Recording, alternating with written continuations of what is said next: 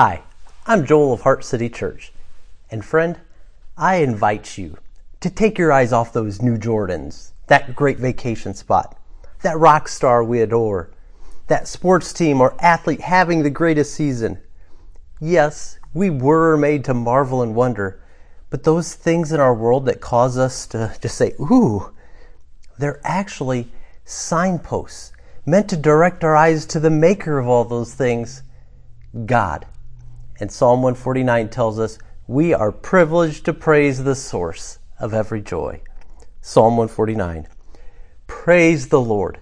Sing to the Lord a new song, His praise in the assembly of the faithful people.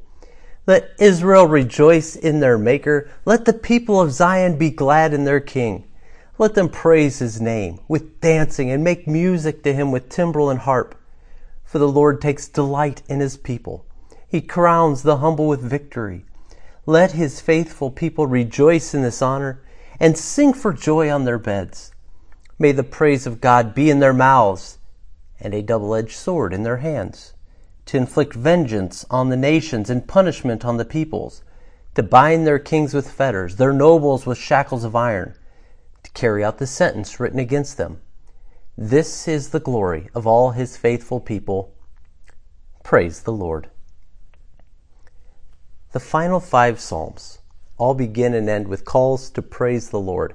And this is our privilege because we're hardwired to be utterly awed by the splendor of our great God.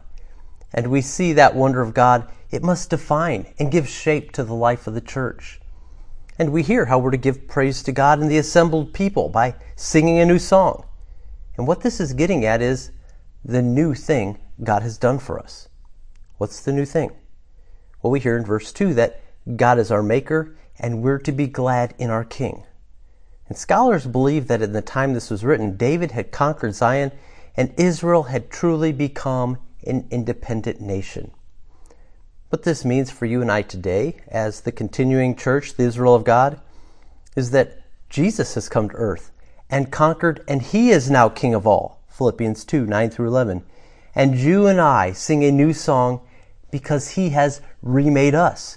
We are new creations in Christ our King. And the amazing thing is that while we delight in praising our God delights in us and crowns us with victory.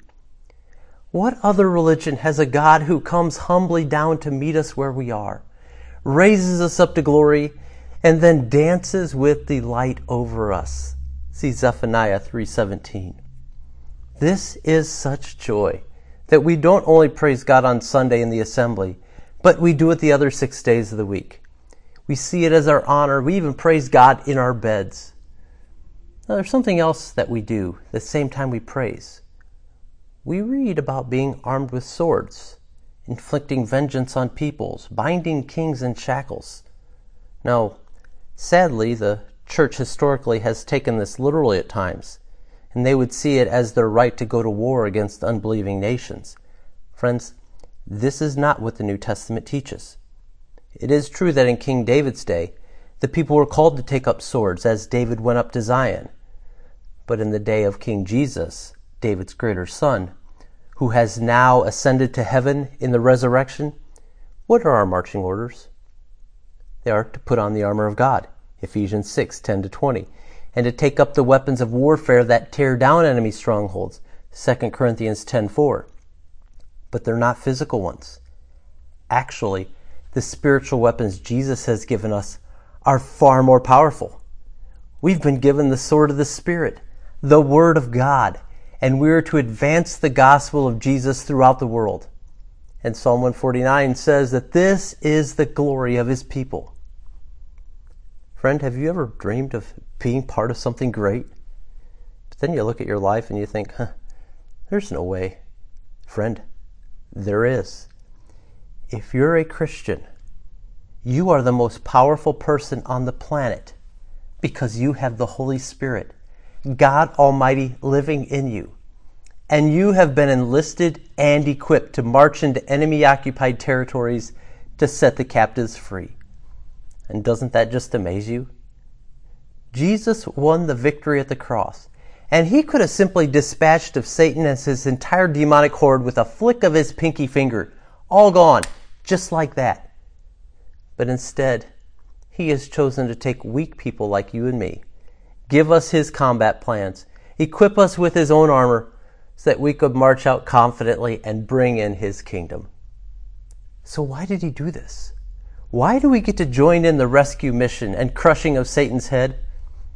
Well, friends, somehow Jesus gets more glory when you share in the joy of his victory. So let's praise God for that.